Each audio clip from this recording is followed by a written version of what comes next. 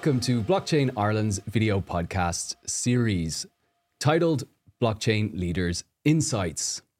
My name is Laurie Keogh. I am the chair of Blockchain Ireland, and I'm joined today by my co-host Fiona Delaney. Fiona?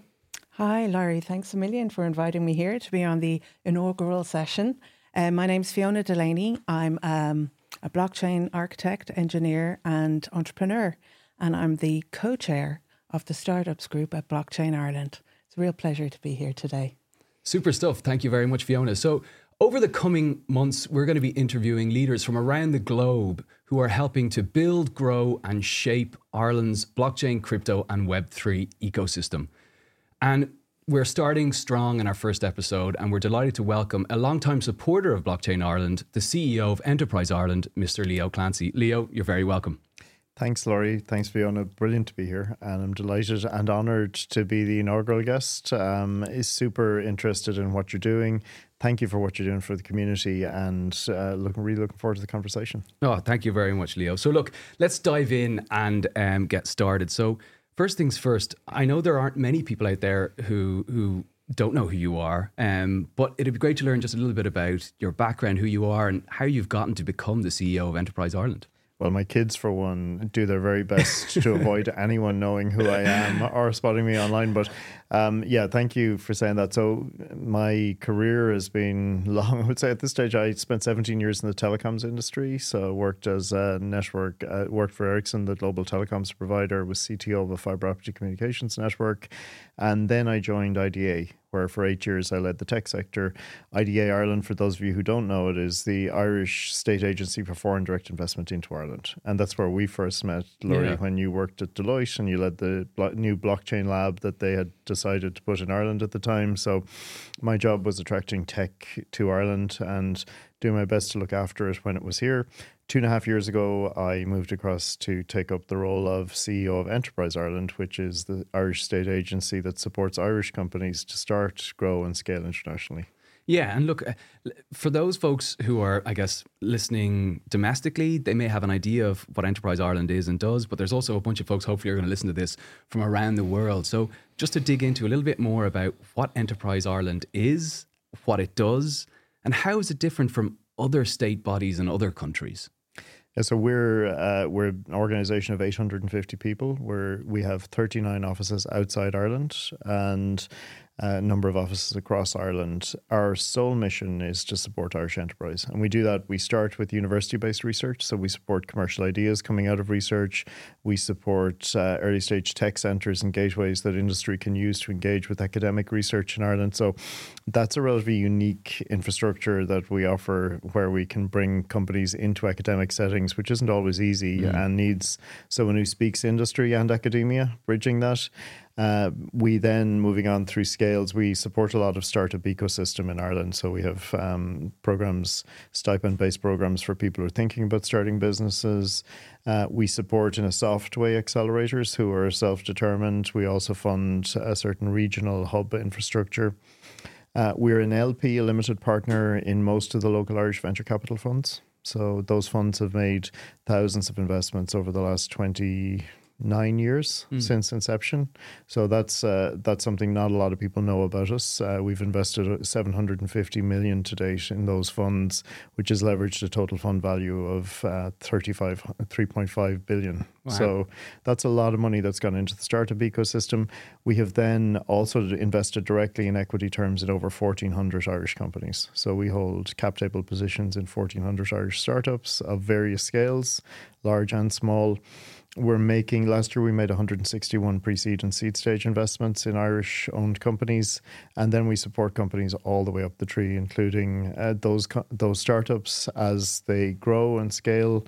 And some of the largest companies out of Ireland, like Kerry Group and ICON, the largest clinical research organisation in the world, we count all those companies right up the chain as clients, numbering about 4,000 clients in total. So we're pretty much networked through most of Irish entrepreneurship, and we're public servants. So what we do is in order to drive economic benefit. It's not for the financial return that we get in the funds, nor the financial return we get in equity positions. A lot of our aid that we give to companies is non-dilutive grant aid, We give that in order to see jobs and economic growth happen here in Ireland. The 39 offices around the world employ close to 200 people whose job it is then to help those companies as they take their first steps out of Ireland to meet partners, to understand the market, to get started in new export markets. So that's the trade end of our agency. So very wide ranging. Your second part of your question was who else does things like this? Yeah, exactly. Lots of different countries. Lots of countries have different components of what we do in different areas, but I don't think there's anywhere that has all of what we do in one agency, which I think is the uniqueness that we can see the thread all the way from academics thinking about how their research ideas might be companies, or people in a local community thinking about starting a business, all the way through to those quoted market-based companies that are global leaders. Okay, and that was the piece that I was going to, without giving the secret sauce away, that was the piece I wanted to understand a little bit about. Okay, so it's that all-encompassing piece. Thank you. That sounds really interesting, and you put a lot of emphasis, I think, on the academic piece. I'm in the startup scene, so I would really lean into innovation being market-driven and market-led, and very much from innovation in the marketplace. And I think that is very reflective of probably the Web3 hustle attitude, build it, all that kind of thing. And not an awful lot of that is coming out of academia. Bitcoin was not, well, we don't know for sure, but it's not associated with an institution like a university, and neither are many of the other protocols. So taking that into consideration, what is your view specifically on the tech startup scene outside of academia in Ireland, and how does Enterprise Ireland sort of position itself to face that, I would say, disruptive talent force, that entrepreneurial kind of spirit, and what's the kind of view on that? So, great question. And actually, I did overemphasize the academic side. It is a large part of what the organization does as a whole. It goes further than fostering startups, obviously. But just last year, if you take the 161 companies we supported, I would say between 15 and 20 of those would have come out of academia of the 161. So most of our startups are actually market-based. We're always hoping to squeeze more out of academia.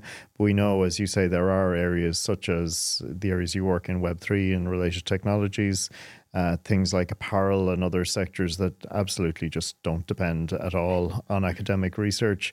Then there are a cohort that are deep academic medtech research or deep tech AI, something like that, that will more classically come out of academia. But we're very much leading with market-based. Our newest instrument to support market-based startups is what we call the Pre-Seed Start Fund. So up to 2 years ago, we had a competitive start fund instrument, which was 50K of our funding in return for 10% of equity in your company in ordinary shares. And it was a pretty straightforward offer. It had to be matched by 5K of founder funds as well. We've changed that just last year to a convertible loan note of up to 100,000 euros. It doesn't have to be 100, but can be as high as that, matched by 10K of founder funds. And that's gone really well. I mean, that's driven the numbers up from early 40s to 70 because it's attractive and because the equity isn't as cut and dried as early in terms of what we take. And that gets a lot of market-based people in. That's very, very interesting. And just focusing on that for 1 second, how would you say that the tech side of that is being taken up? Is it tech companies? Is that a large percentage, or can you? Tech is the largest single percentage. Great. Yeah, medtech. I think if you look at tech, medtech, sustainability may be competing more recently with medtech, and a lot of the sustainability is sustainability tech.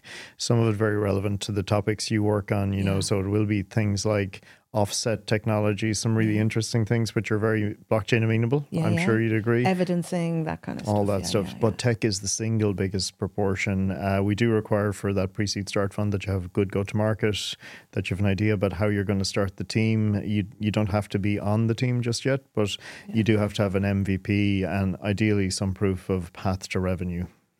Really, really interesting. Thanks a million. Thanks, Fiona.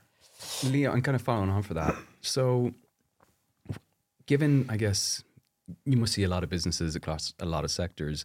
What are your thoughts on what you're seeing in terms of businesses that are coming across your desk around blockchain, crypto, and Web3?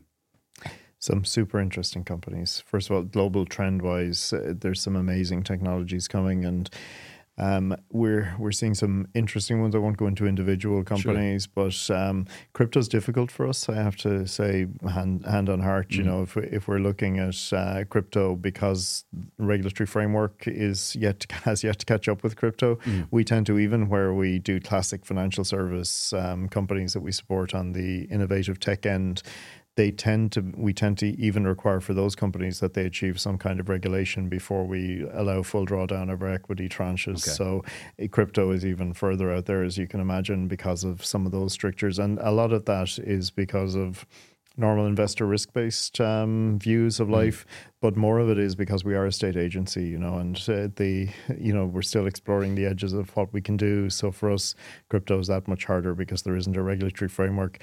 If you look at blockchain more generally, you look at DeFi technologies that are more based on real-world assets. I think that's much easier to think about because it's essentially a technology for working with assets that we know very well and that have regulatory frameworks. It's just a different way of handling them.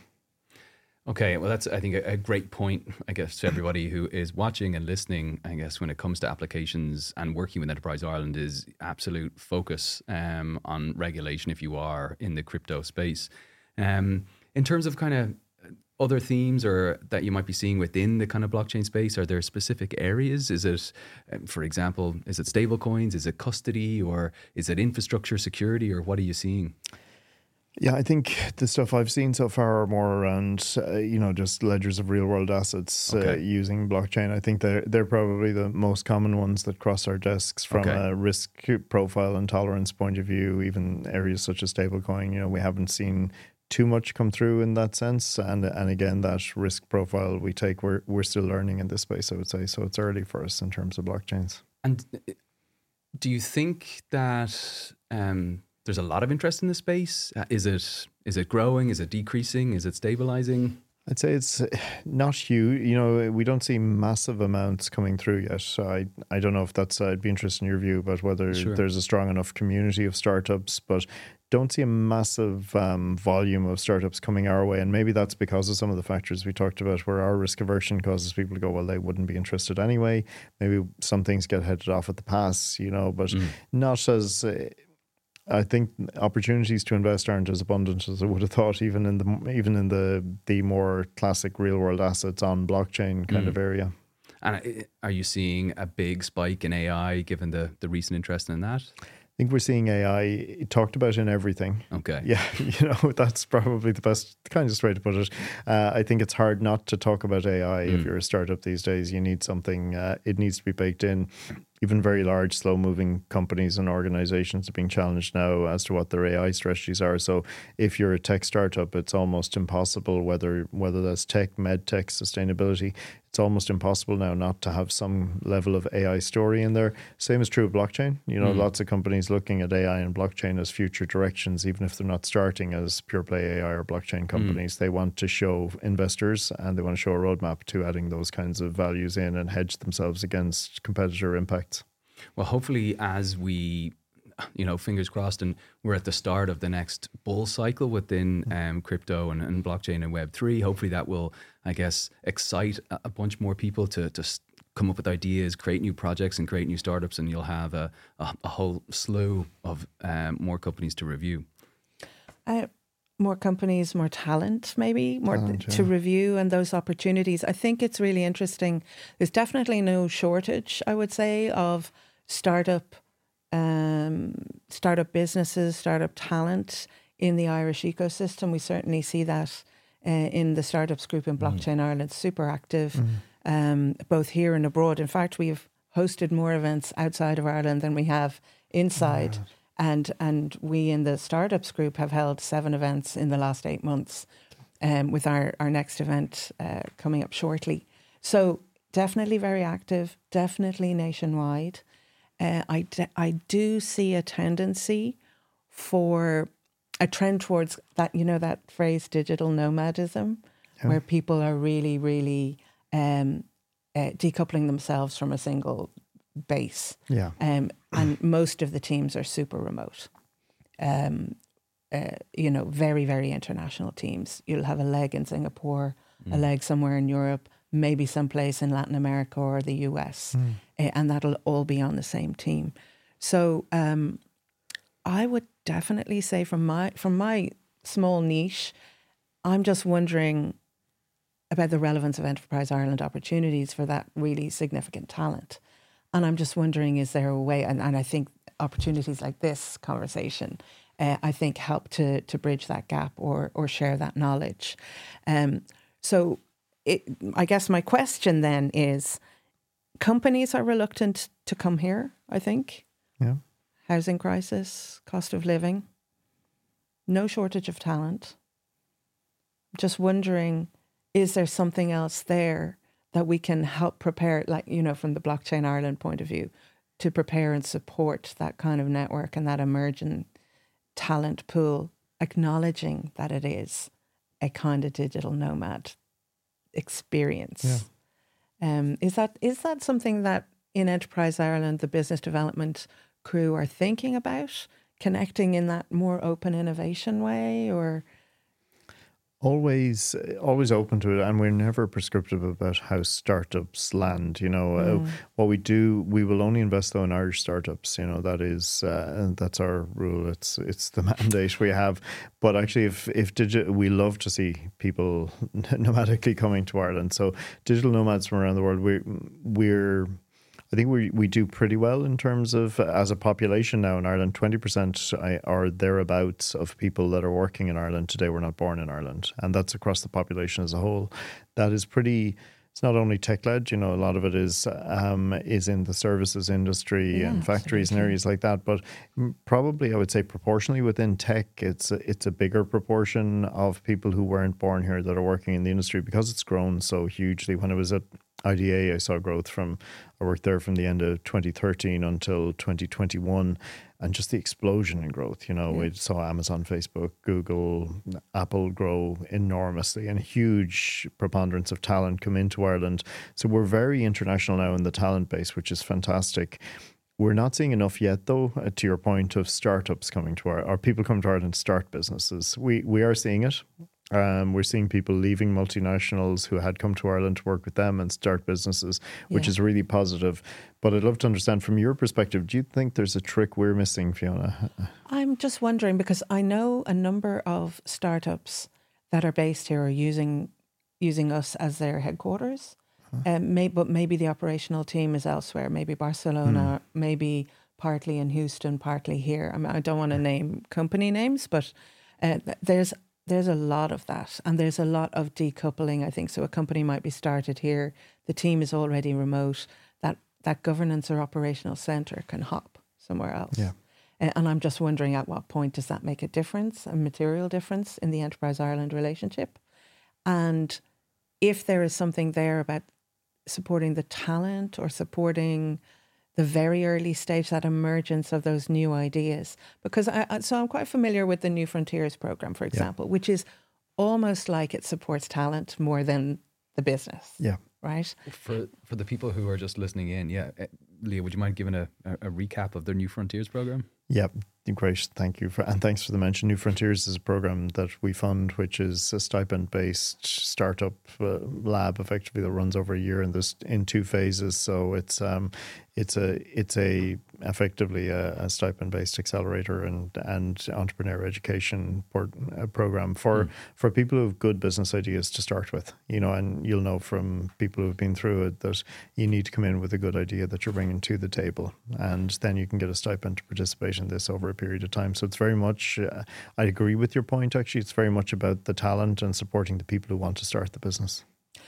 I would say as well, for the listeners, unlike some other incubation programs, which are often themed, like, sustainability or agri-tech or, anything, right? These ones are very much about location. So they happen right across the country. Yeah. And they are location-based, region-based, probably. Regional, yeah. And then they're linking in with local business networks. I think the difficulty for, let's say, a tech CTO or a tech CEO is that the business development people are business people, they're not tech people. And so whatever the requirement is to shift a tech founder into a business founder or develop those kind of skills.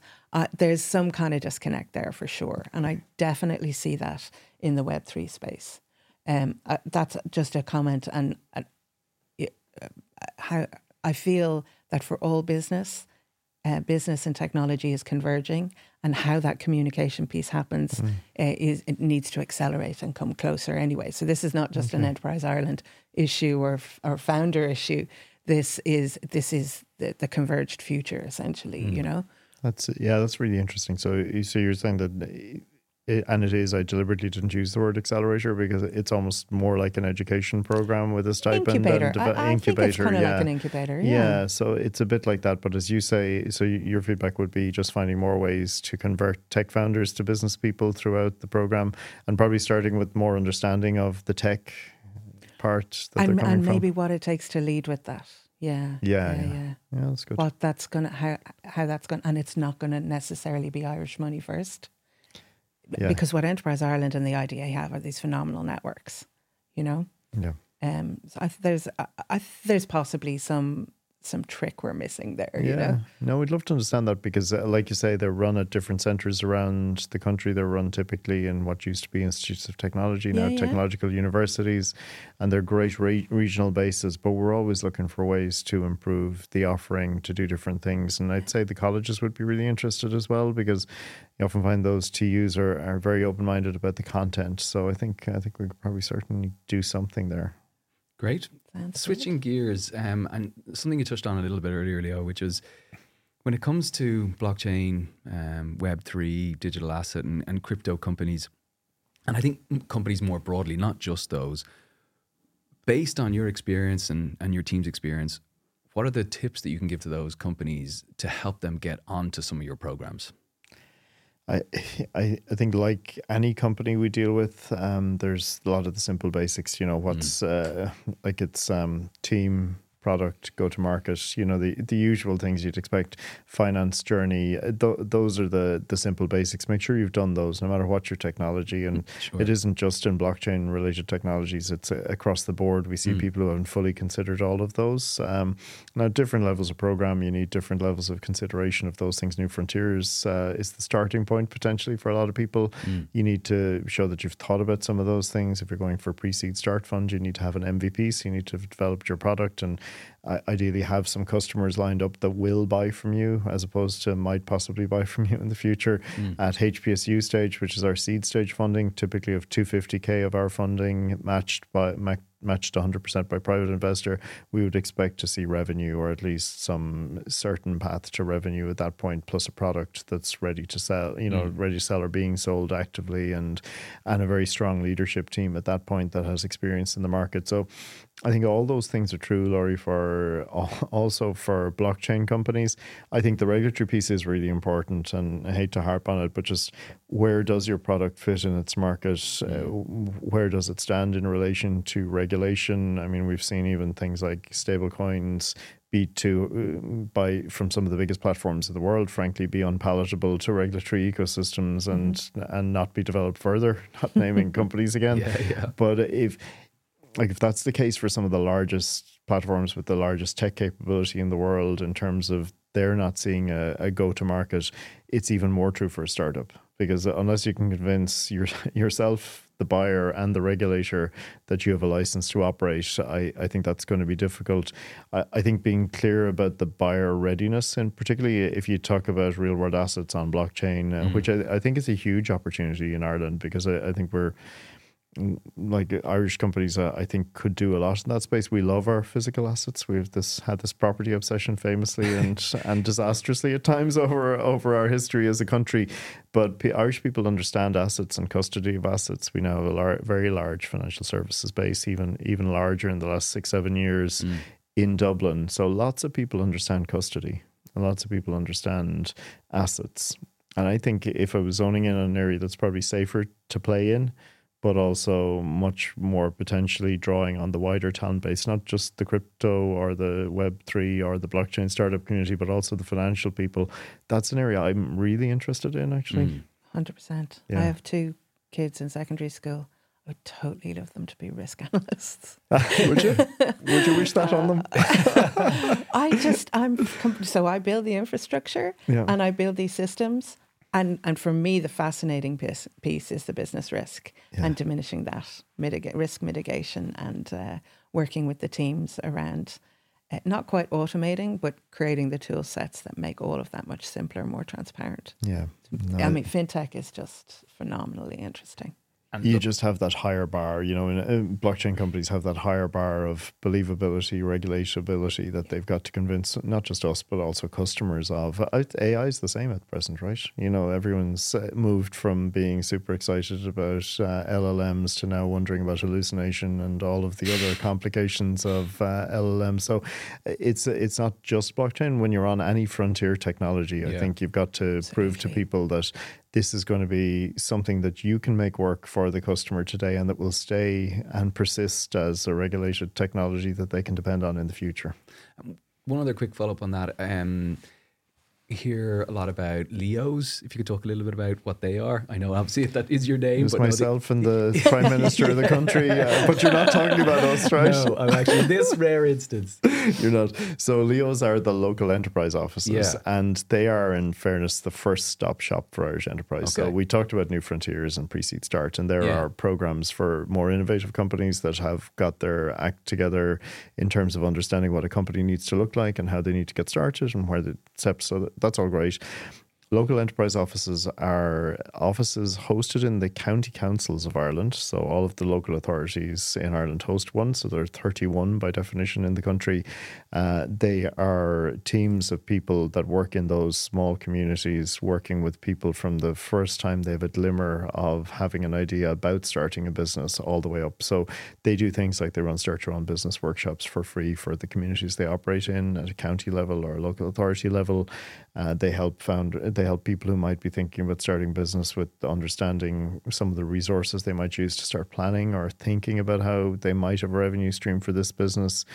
They also support the wider community and are not that often recognized or known for it, that they do support domestically traded businesses to do certain things like productivity workshops and things like that. So huge effort on the ground, but they support the first stage of company development. We have 4,000 clients, they have 8,000. Okay.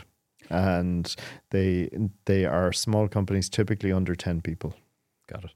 I think just tips for the Web3 people there with approaching your Leo, making yourself known. You can get access to business advisors, maybe, some guidance around putting together a business plan. Maybe one or two legal queries, not senior counsel stuff, which maybe for the crypto space, your Leo is not the place to go.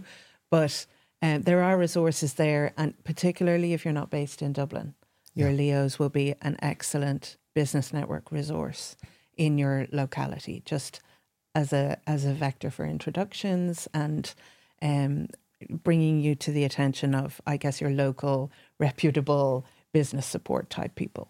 100%. We should probably swap seats, Fiona, between this and New Frontiers. You do an excellent job of selling the value. Far too nice.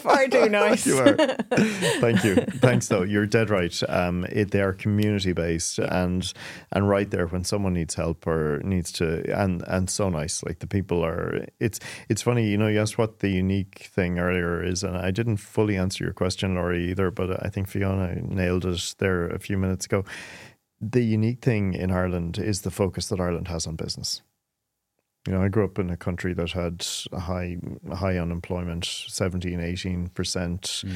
Personal tax rates were 65%. This is growing up in Ireland. My mum, when I was in school in the 80s, had to pay those tax rates. People around us. I started college in the early 90s, and my full expectation was to emigrate from this country. So people in Ireland have a visceral and recent memory of unemployment and lack of economic progress. We're now in a country that has an 8.8 billion surplus on an over 90 billion total budget this year. And we have that because we've focused on business. And actually, the secret sauce that you mentioned, all the stuff we do, we share with people all around the world. So if anyone from any country in the world comes in and asks how Enterprise Ireland work or IDA works, we'll tell them. We just share everything. But actually, the secret sauce that you can't share and can't replicate almost anywhere is the commitment that various governments and and actually the citizenry of Ireland have had to business success over the years. That is something that just can't be replicated anywhere, because I think there are few enough places in the world that have had as an acute a problem and put so much effort into solving it and seen the result of that effort in terms of the outcome. Nearly nowhere I can say that's done that. And then a final one for me before passing over to Fiona. I think when it comes to all these, especially emerging technologies, and we're talking about kind of Web3 and industrial revolution 4.0, how does everybody in Enterprise Ireland and people at the front line keep up with what's going on? So I come off the street and I've got this idea and I'm talking to somebody in my local Leo office. It's got to be tough for that person to kind of keep up with everything. It's actually really simple. You listen to the entrepreneurs telling you how things are. Okay. and I say entrepreneurs, our 4,000 clients, we hear from companies like Icon about the cutting edge of clinical trials and research. We hear from companies like APC about drug product development. Hear from companies like Soapbox Labs about the latest trends in kids' speech recognition in AI. Every day in my job is an MBA. It's just incredible the knowledge that you take in. It does depend on you listening.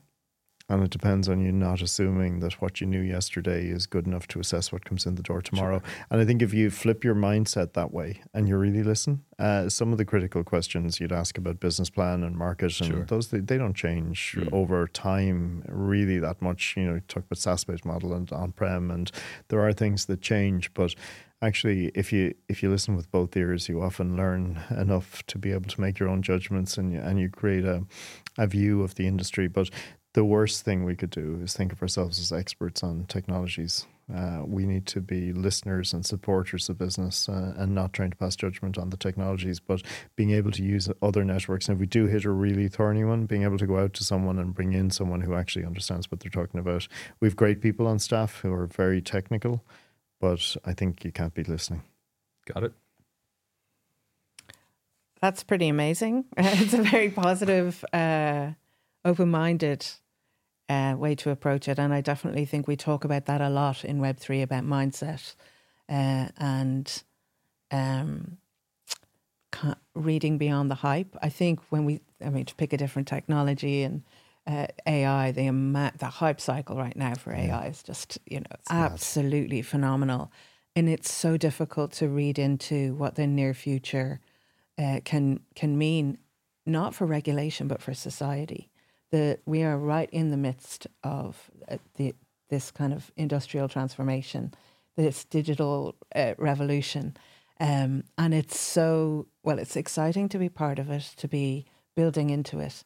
I wonder, does Enterprise Ireland have a stance on that? Do you have what are you supporting in terms of social hybrid digital futures, or is there a view, or is it as simple as listen to business, keep it simple? I think a bit of context setting to that. So it is a great question, and we do have people at times, and not just us, but others like us who try to control the future. But in reality, we are a country of 5 million people in Ireland. We are a state agency within a country of 5 million people who are 850 people. We, with all the resources given to us by government, which are really substantial, we can't control how society moves forward. We Ireland can't, and we Enterprise Ireland certainly can't. What we can do is control how Ireland reacts and how Irish business shows up in the world. So that bit, we can inform policy about what business needs, and then we can ensure we do it. I heard a scary stat during the week. Someone who knows the contact center industry well, said that up to 80% of the jobs could be gone within 10 years in that industry. And that is top of hype cycle, but it's someone actually whose view I trust and who knows the industry well. So you think about some of those stats. I thought it would be less, to be honest. Time. No, that's a crazy number, isn't it? And it stops you in your tracks. Sorry, I thought it would be less as in years. I thought it would be... Oh, less years. Yeah, I thought it would be maybe 5 years. remember how you got to remember how slow and bureaucratic business really is. And that's you learn this in working in multinationals, not to name any, but in other locations. Big companies and business and society, particularly with the regulatory levels that we have now across so many domains, stuff moves relatively slowly. So that felt the time frame felt right. Actually, I felt it was even higher than I'd expect in terms of the contact center jobs, but. To the question Fiona asked, there's no point in us trying to take a view on how we stop or change that future. The only view we can take is about how Irish companies will compete in that future. Yeah. And you lean into the fact that that may well be where we land. And then you go, well, what can we do to support the companies that will continue to succeed, to support our people of Ireland as they want to continue to flourish and feed their families and have economic success in that 10-year future.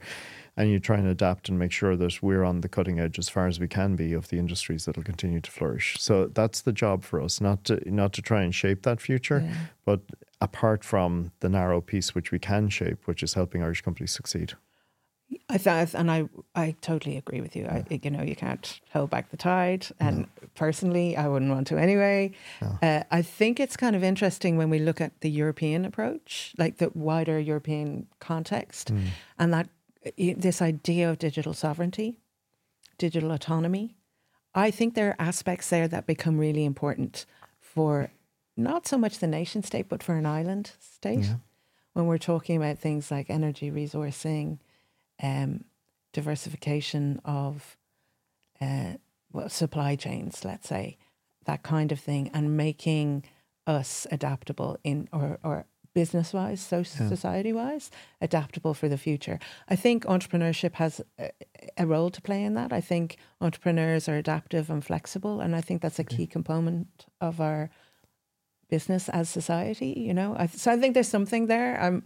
I don't know how you guide it or anything, I think you take a positive view, so you won't create digital autonomy or any other kind of autonomy by blocking others. For sure. You create it by taking a positive stance on what you want to create for yourself and locally. And that's true. We have a wind energy resource that's the envy of the world, potentially another blockchain amenable industry that could be super interesting going forward in terms of the assets that comprise it. We have a potentially 70 or 80 gigawatt wind asset off the west coast of Ireland, and we only consume, and even in the medium-term future, without any Bitcoin proof of work activity in Ireland, we will still only consume between 6 and 8 gigawatts of that wind. So we've got to find out a way to make that wind available to industry in Ireland and to promote industries that are energy intensive on the island, because that's one part of the solution, but also to make that wind available to the rest of Europe because it's the right thing to do, and because we will need more energy. We have an abundance of it. Europe will need more. Europe's gas supply in Central Europe has been decimated, and actually accelerating that future is a better response than trying to stop other people competing in our market. I always think these zero-sum games never end well.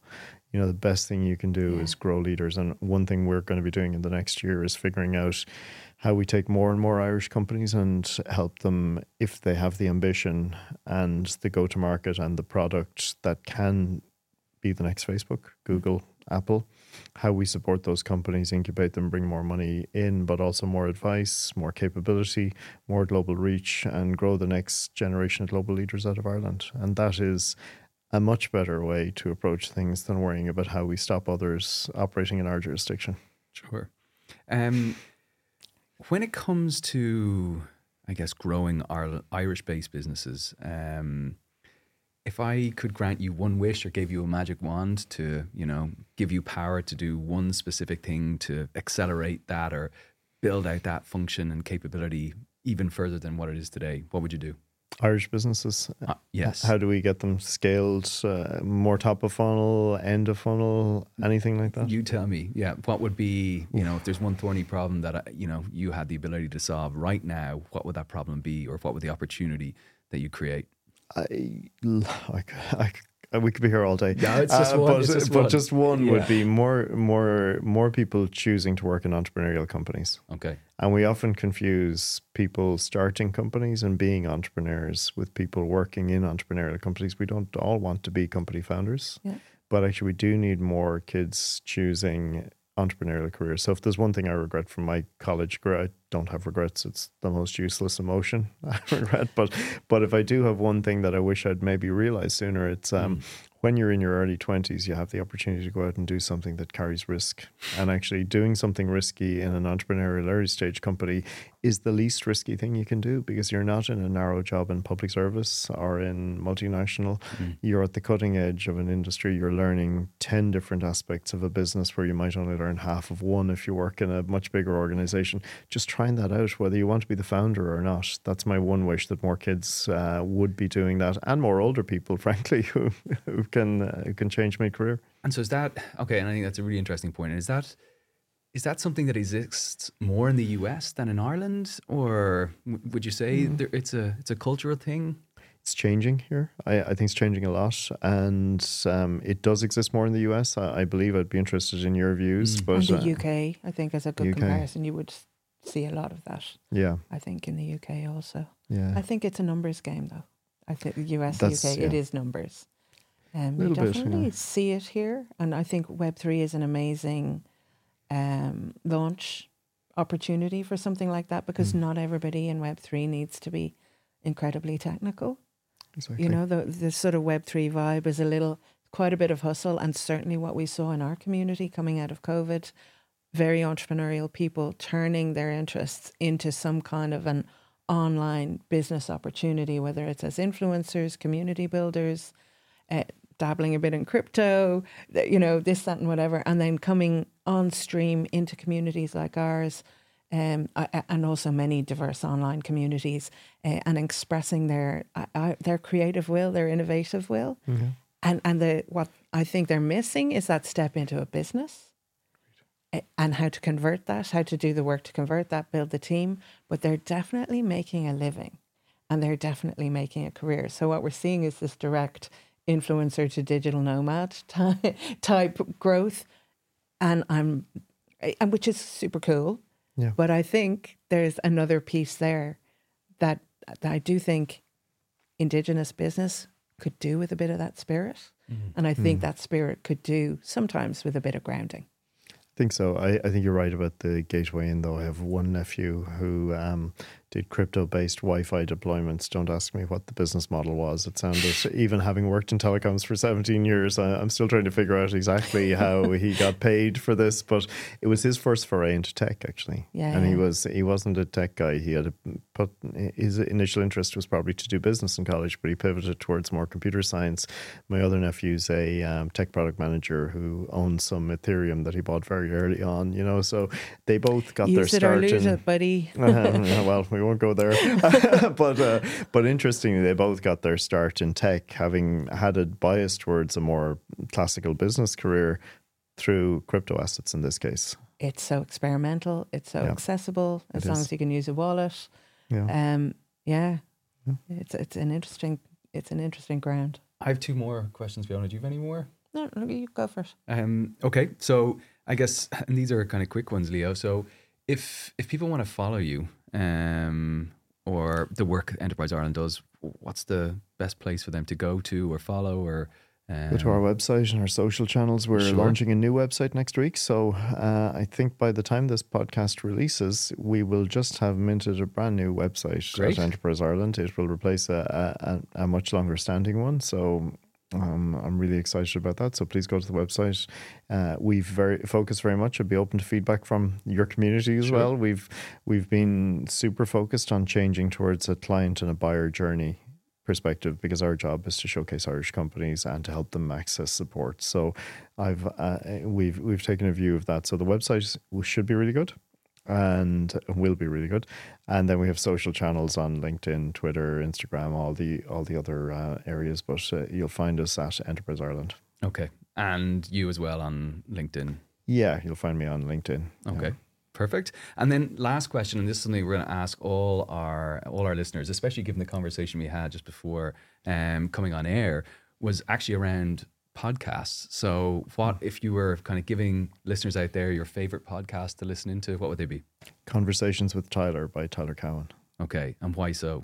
because I came across Tyler first, interviewing with Patrick Collison, but being interviewed by Mark Zuckerberg. I think it was about 5-6 years ago, so it's still out there, I'm sure, but because nothing ever goes away on the internet.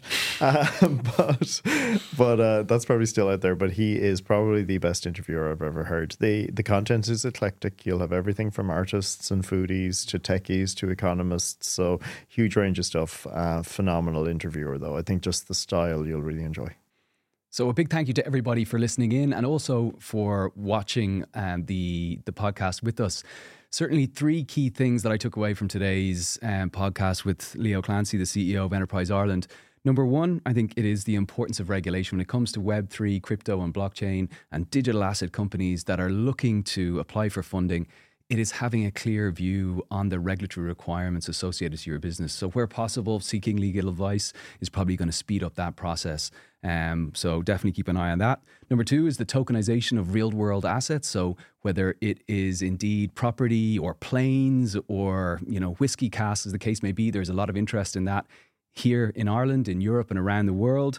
And then thirdly, I thought the point around wind, it is something we have an awful lot of here in Ireland, but it is harnessing that. And what role can blockchain play in terms of harnessing that asset and then providing accessibility to millions of people, not just in Ireland, but also around Europe with that asset. So a big thank you again to Leo for being our first guest. Can I just take the opportunity before you finish, Laurie, to thank you both for the time and the opportunity. I'm honoured to be your first guest.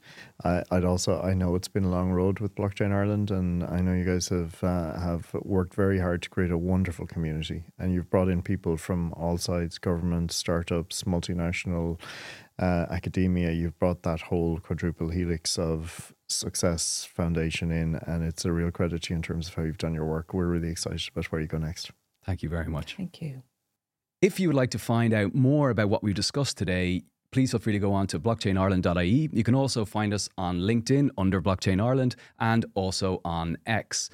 As a sneak peek into what we're looking at in our next episode, it's going to be slightly more technical, so we hope to see you then.